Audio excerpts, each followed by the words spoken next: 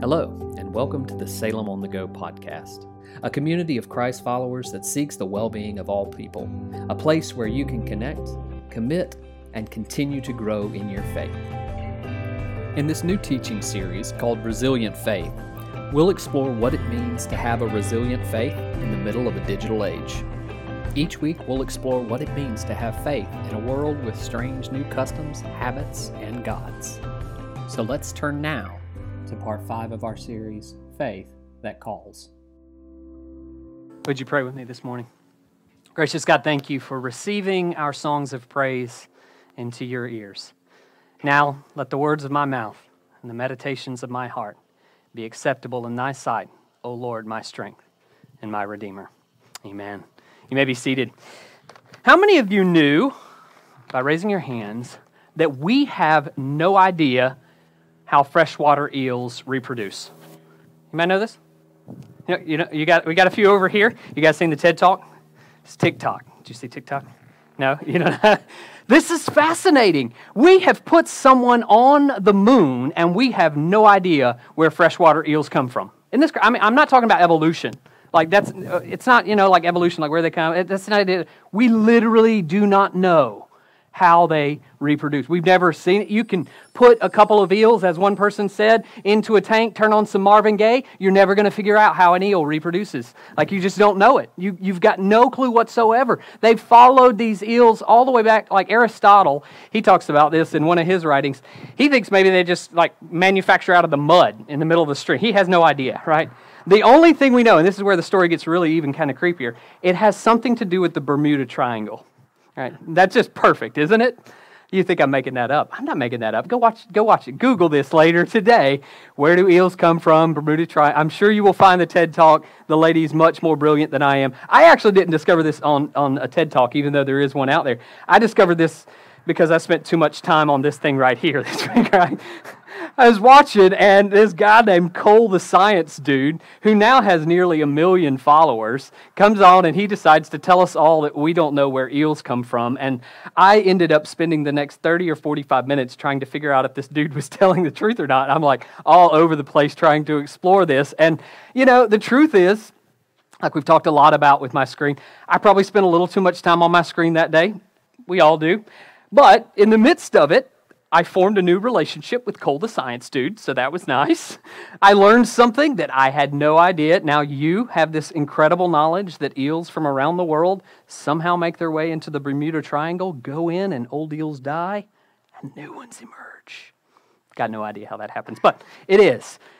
We've got all this knowledge in our heads now, and, the truth was I was able to listen to a bunch of different people about it. And that's kind of what we've been talking about with our screens. There's a sense in which, even though we spend inordinate amounts of time on our screens now, we're always looking into our screens, they can open up a brand new world for us. They can introduce us to new people, and they enable us to start listening to all sorts of people. But an interesting thing happened to me when I listened to Cole, is he started unpacking something else for me that goes on in my head whenever I deal with the screen.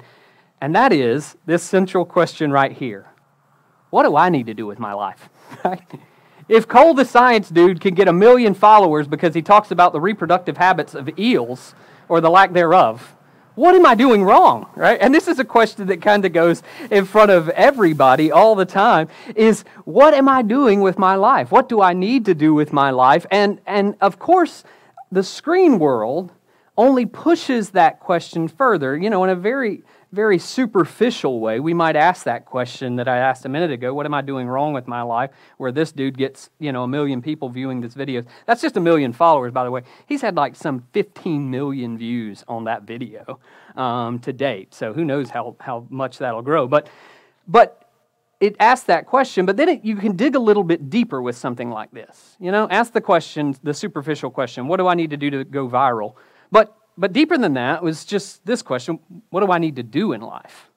Right? It's going to cause us to think that way. Maybe we're not engaging with our screens, but it's going to elicit that sort of question in our mind. What do I need to do with my life? What do I need to say in life? What strange and unusual bit of information or angle that I have been given in the world do I need to present to the world?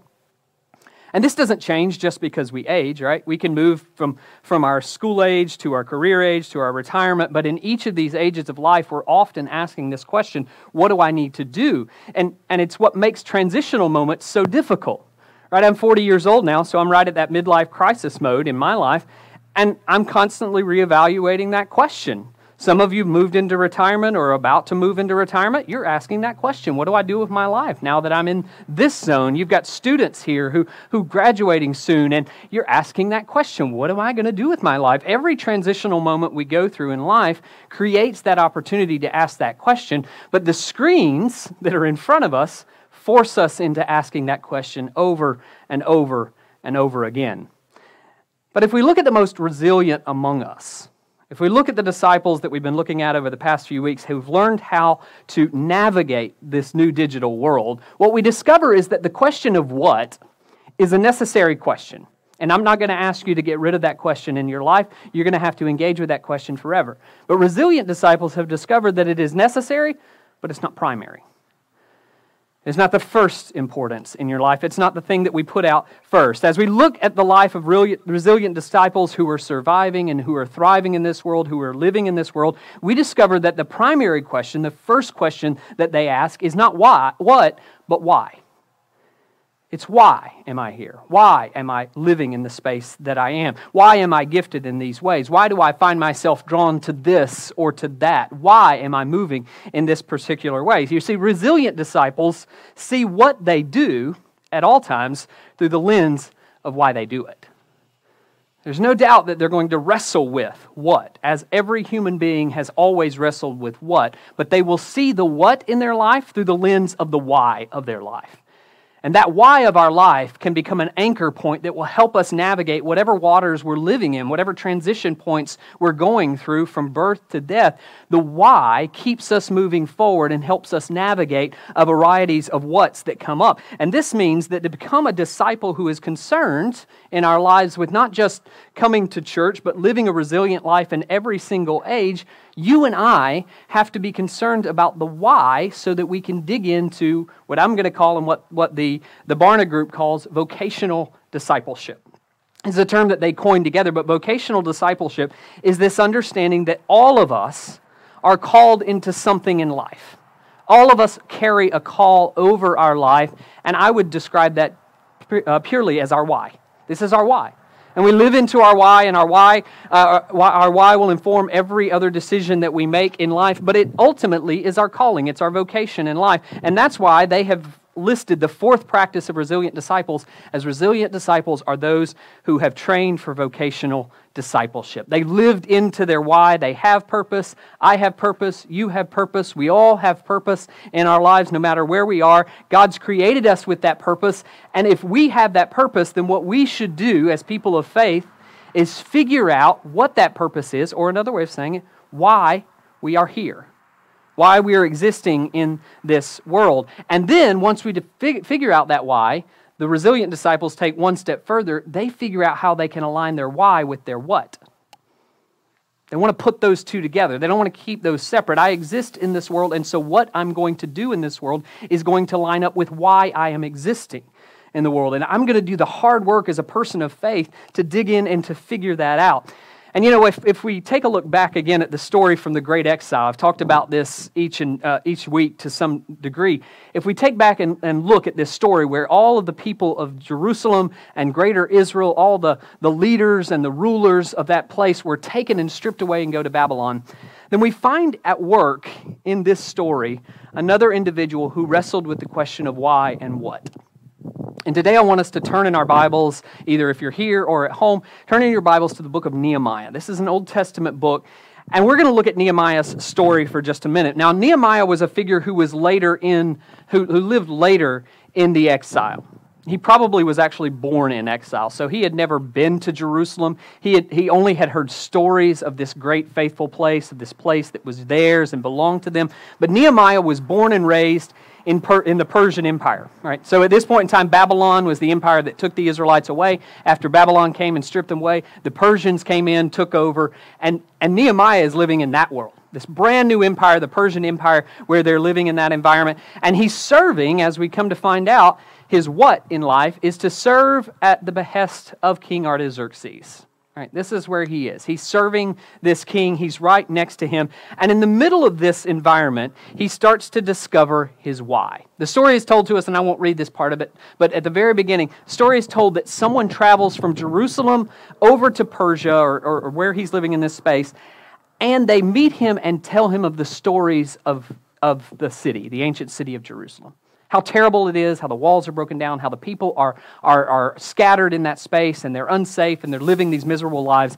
And interestingly enough, as they're telling him about this why starts to rise up inside of him, and he starts to align his why and his what, and he immediately says, here's what I'm going to do. I'm going to build the walls. Now this is the what. What am I going to do? I'm going to build the walls. What am I going to do? I'm going to travel back to Jerusalem. I'm going to take whatever I can with me, whatever resources, and what I'm going to do is build the walls. But what we often mistake, and we do this in our own lives, what we often mistake in him moving back to do this is that his what in that moment was the essence of his call, right? But this is just his what. This is just what he's doing. He could do multiple things out there, but what is just undergirded by his why. And Nehemiah starts to recognize what that why is. And let me just sort of spell this out, because we'll see how he spells out his what in chapter 2 before we get to his why.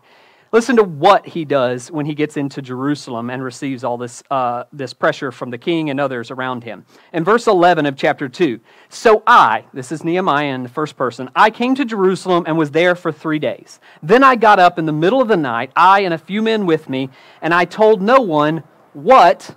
Right, there it is. I told no one what my God had put into my heart for Jerusalem. Now, in this early stage, he does know why, and he does know what. But what's interesting about Nehemiah in this moment is he does not share his why or his what with the people around him. He pauses and he listens. He pauses and he observes. Instead, he looks around, he observes the world around him, and he walks around looking at everything that's out there before he ever opens his mouth to say what he's there for or why he is there. In fact, just listen to the next 3 verses as he spells this out. The only animal I took was the animal I rode in. I went out by the night in the valley gate, past the Dragon Springs, and to the Dung Gate. Both of those sound really interesting places to me. I don't know why, I'm just like, Dragon Spring and Dung Gate. Wouldn't it be cool if I could be like, hey, if you'll just go down the road past Washburns and you'll hit Dung Gate right down the road. Nobody's going there, but this is where he went, right? Dragon Springs and Dung Gate. And I inspected, as he's walking around, I inspected the walls of Jerusalem that had been broken down and its gates that had been destroyed by fire. He goes on. Then I kept moving. I left Dung Gate because it smelled really bad. I went to the Fountain Gate and to the King's Pool. It was fantastic at that point, right? But there was no place for the animal I was riding to continue. So at that point, I just went up by the way of the valley by night and inspected the walls, and then I turned back and entered the Valley Gate and so returned. This man just walks around all night long, right? He's a stranger to the land. He's from this land of Persia. Nobody knows him around there. He gets into this space and he just starts moving around the place. And after he moves around the entire city, look what he does. He comes back in verse 16, and here's what he says. The officials did not know where I had gone or what I was doing. I had not yet told the Jews, the priests, the nobles, the officials, or the rest that we were there to do the work. And in our periods of vocational discernment, in your life, what I'm going to encourage you to do as you hit moments of transition, wherever that is in your life, always take moments to pause and listen, to reflect on what God has certainly done in your past, but to reflect on what God is doing around you in the world. Because the why and the what, the why that's placed in our hearts, the what that is in our hands, is always going to align with the world as it actually is. You see, Nehemiah had this moment where he had heard from someone what the walls of Jerusalem were like, what the state of the city was like. He had received all of that information, but he took the time to actually pause once he arrived in the city, once he arrived at that space, to look around and examine what was going on. And the same is true for you and I. When we hit these moments of calling in our lives or transition in our lives where we're looking for a new what or we're trying to identify what the what is, it's important for us to take that pause and to have that moment of quiet discernment, to experience the weight of our why in that moment, and then imagine what our what could be in that new space. Not a what that we just want to put in that space, but once we're standing in that space, what's it going to look like? How can it engage with the people who are actually here, who are actually living in this? And as we operate through these periods of silent discernment, we can actually have clarity brought to our what and our why in life. But we need these periods of silent discernment first. And of course, in Nehemiah's life, it was after this period of silent discernment that we start to find great clarity around the what and the why in his life. In fact, if we go on to verse 17, this is what he begins to speak of. It says, "Then I said to them," this is the first time that he's speaking out loud. But prior to this, he's just speaking to us. But now he's going to speak out loud. "You see the trouble we're in, how Jerusalem lies in ruins with its gates burned." He's spelling out the problem as he sees it. "Come, let us rebuild the walls of Jerusalem." There's the what. Here's what I want to do in this space. I want to rebuild the walls of Jerusalem. It's the first time he's told anybody out loud in that space what he wants to do. But listen to how he follows it up. "So that." Now this is a key phrase in the turning of the story that points us towards the why. Here's why I want to do this. I'm going to rebuild the walls so that. Why I'm going to do this, so that we may no longer suffer disgrace. You see, this is what actually settled into his heart at first. From the foundation, we understand that Nehemiah was in a place where his heart was broken for the broken hearts of the people. He recognized that they were in disgrace, and what it says in chapter 1 is that when he heard these stories, his heart broke within him for those people, for the disgrace that they were living in. It wasn't that they just didn't have walls. That's not his why. His why in the world is that he wanted to change the hearts of these people so that their hearts would not be broken. And so in verse 18, he continues to spell this out. "I told them that the hand of my God had been gracious upon me, and also that the words that the king had spoken to me. And then they said to me, well, let's start building. All right, let's start doing this. Let's start jumping on board." He convinces them with his what and his why, and immediately he has people who follow up, and it says they committed themselves to the common good. You see, when Nehemiah discovered his why in life and the world, he found God's grace and presence in his life, and then immediately after that, he found a community of people who wanted to follow up and go with him in that journey. He has this group of people who come around him, and they circle around that vision in that moment. He had developed his call, he developed his purpose, he developed his why in the world, and he found in developing that why, and I pray the same thing for each one of us, as we develop our why in the world, that we'll discover that we're not alone in that burden. That we're not the only one who bears that burden, but there are others who bear it. As we define clarity around the why and get clarity around the what, and we start to express that to a world that we're living in, we'll discover that others are feeling the same way, are living into the same thing. And here's why for Nehemiah, and here's how it can be for us. It was this way for Nehemiah because his passion around this area became contagious to others. Right? And this is how we can start to see our whys spread to other people. We can develop a passion for our why that's contagious to others around us.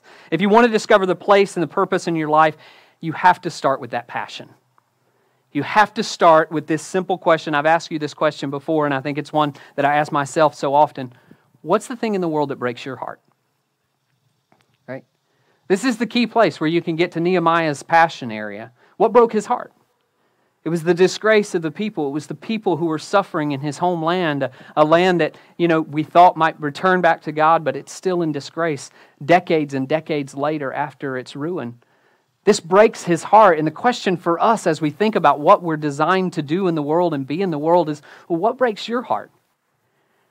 Where do you feel your heart growing and becoming passionate about things? In Nehemiah chapter 1, verse 4, he receives that word that the devastation had come, his heart is broken, his passion starts to swell. And what's interesting about this, and I don't want us to forget this, passion in our lives is that interesting thing that swings between exuberance and pain. Passion is, in fact, we use this phrase often with Christ, the passions of Christ, the sufferings of Christ. When you think of passion in the world, passion can sometimes be extremely painful as a burden to bear, and it can also be exciting for us to live into. And Nehemiah, of course, felt both of those. He felt that pain as he listened to the stories of those who were back in ancient Israel. And he also felt the excitement of what God might be calling him to. And as his passion started growing, even in this ancient place, others started seeing the passion on him and living into it. In a moment where he was not all exuberant, he was actually kind of downcast, King Artaxerxes in chapter 2 recognizes his passion because his face has changed. And in that moment, Artaxerxes turns to him and says, "Hey, what's going on? What can I do?" And he starts to explain to Artaxerxes what's breaking his heart, the burden that he bears. And as soon as he shares it with it, Artaxerxes is like, "I can get behind that. I'll write you letters. I'll write letters that you can take with you to the kingdom. Let's start building together," the people say right after he shares his vision there. You see, as soon as Nehemiah shares that passion, as you start to share your passion with the world, you'll start to see others sort of coming around you. So what breaks your heart? So yes, passion can be contagious. Others will see it, be amazed, but not everybody's going to understand it. Not everybody's going to sort of line up with it right away. Your family, your friends, your coworkers, others who are in your life. And of course, Nehemiah experiences this firsthand because as soon as the people gathered around him in chapter 2, verse 18, and said, "Let's start building," there was another group of people right there who, as soon as he said that, they started coming against him. And so his passion had to be coupled up with his courage. And we see this start to come out in the next two verses. He's got this second anchor point of courage in his life. And Nehemiah, even though he was well loved by some, he was not loved by all. And he had that sort of opposition rising up in verse 19. Look at it with me, if you will. Verse 19 says, "But when Sanballat the Horonite and Tobiah the Ammonite and Geshem the Arab heard of it, they mocked and ridiculed us, saying, 'What is it that you're doing? Are you rebelling against the king himself?'" And here's the moment of courage. This is where he has to speak back. "Then I replied to him, 'The God of heaven is the one who will give us success, and we, his servants, are going to start building. But you have no share or claim or historic right in Jerusalem.'" Look at the courage that this took. This is a bold statement. Nehemiah is the foreigner, mind you. He's the one who's come in this land, and he is the one who's settling in, saying this is what needs to be done. And it's those who have lived there who are like, "No, who are you? Who do you think you are?" He's like, "No, you have no claim." God's the one who wants to build this up. And so Nehemiah, with this passion in his heart, couples it with courage. And in this moment, he affirms his why in the world.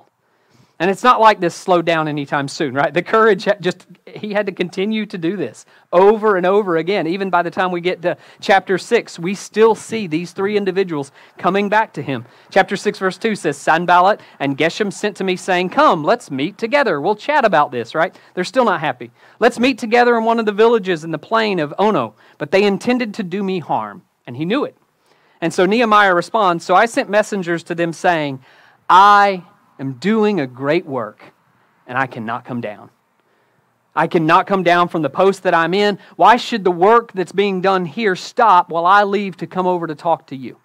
The work that's being done is good. It's great.'" And Nehemiah says, "I have to live into this." And so they sent to me 4 times, and each time he responds in the same way.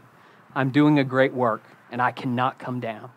You see, Nehemiah had found that why that locked into him so deeply and built into a courage that no matter what happened, time and time again, he was able to respond courageously and to do exactly what God wanted him to do because it was lined up with his why and his purpose in life. And this is amazing because he took his passion, he combined it with courage, and he lived faithfully with the people of God in this foreign land. But there's one final ingredient that's important, and I don't want us to forget it as we're exploring what God has called us into and why God has called us into it. Yes, he had passion. He knew what broke his heart in that moment. Yes, he had courage. He could speak boldly against any of the faithless who were around him. But Nehemiah also had partnerships. Don't forget this. From the very beginning, he had partnerships. He had community from the very beginning where his face was downcast in Persia. He had partnerships with the king of Persia, Artaxerxes. He had partnerships with those who would gather around him, craftsmen, priests, laborers, all who would stand on the wall with him and build it and erect it. And this is where God calls us to one another. All right, we are not just individuals, disciples. We are the community of faith. We are people who come together and we support one another in the what and the whys of our lives. And we find that as God is calling each of us as individuals, God's inviting us as a community to circle around each other. to explore deeply one another's lives and to say, if God is calling you to do this, I want to be right there to support you. I want to be right there alongside of us. And this is sometimes, in a secular world, let me just make this as practical as I can. This is the place where mentoring comes in. Right, there's mentee relationships. Some of you are mentors to students in schools. And what I see is a deeply spiritual principle at work in Scripture and in our church that can be seen even in that space of mentoring and mentees. It's this idea that I'm going to come along beside of you and pour into you. And mentors do interesting things when it comes to exploring call and exploring purpose and exploring the why. A lot of times the role of the mentor is to offer some reflection. Right? So you reflect on your past, your past view of the world. Perhaps you have a much better view of the past than the person that you're dealing with. Sometimes you focus on selection. Like, what are the choices that are actually there that you should be selecting and playing around with? Should you use these nails instead of these nails to build your wall? Should you use this or this material? Like there's selection decisions that need to be made. And then sometimes there's this sort of projection where we sit back as a community of faith and we're able to say, well, have you thought about if you make this decision, what it might mean later? And all three of these are important functions that the community works out together. The community helps us offer reflection. The community helps us offer selection. The community helps us project what's going to happen in the future. And yes, we can do some of those things on our own. But what you discover in life is that if you narrow your perspective to just myself, right, my view of history is that much narrower. My view of the options is that much narrower. My understanding of what choices might be out there is that much narrower. And so God invites us, yes, into a place of passion and courage, but God also invites us into a place of community where you and I can figure out together how we can live into the why that God has designed us to. And if we're going to be resilient disciples in the world, if you're going to be a disciple who has that faith that rises above all the rest, that it doesn't matter how the sands of time change, if you're going to be the one whose faith stays solid, then you have to wrestle with that question, what breaks my heart? Because I truly believe that God has created all of us for purpose in this world and invited all of us to take that unique identity, blend it into the community of faith, and offer it back for the kingdom. And this is one of the best ways that we can start to navigate a faith that lives every day, not just one day, but every day, in every space, in everything that we do. And it's God who invites you into that space of discovery. In the same way that God entered our space. All right. This is one of the beautiful things about the table of the Lord is that it reminds us that we have a God who has entered into our space to show us His grand purpose in the world. And if we look at this table right here, we discover the great why of God. What's the thing that breaks His heart? It's us. In a literal way, the bread is broken before us. It shows us that we are the ones who break His heart. It shows us the great lengths that He will go, the what that lied before Him. Where He would enter our world, He would become part of us. And we get to see, up close and personal, at this table, His passion. His passion for you and I. And the way in which He not only wants us to view it, but to become participators in it. We can share His passion. Yes, by taking it in, but share it. Allow His passion to become our passion. To take it on and to live faithfully into it wherever we go. And so that's what I invite you to this morning. I'm going to come around in just a few minutes after we consecrate the elements, and I'm going to bring you a piece of the broken body. And as you take that body today, I want you to reflect deeply on what breaks your heart. Remembering what has already broken His. What breaks yours? And in this season of life that you're living in, or season of life that you're looking towards going into, where is God calling you now? And how can you join together your what and your why once more? Would you pray with me? Gracious God, we thank you so much for this moment that we get to share today. A moment where we share your love for all of humanity and for all of creation. Gracious God, we thank you for on a weekend where we actually get to rest from our labors. We remember from Scripture that our labor is not in vain, but that we have the opportunity to utilize our labor in every season of life for the glory of God and the coming of your kingdom. And so, God, we ask that you will use the work of our hands. But even more today, God, as we gather around this table, I ask that you will remind us all of what breaks your heart and help us to answer that question internally, what breaks our heart. Give us that clarity as we come to you this day. It's in Christ's name we pray. Amen and amen.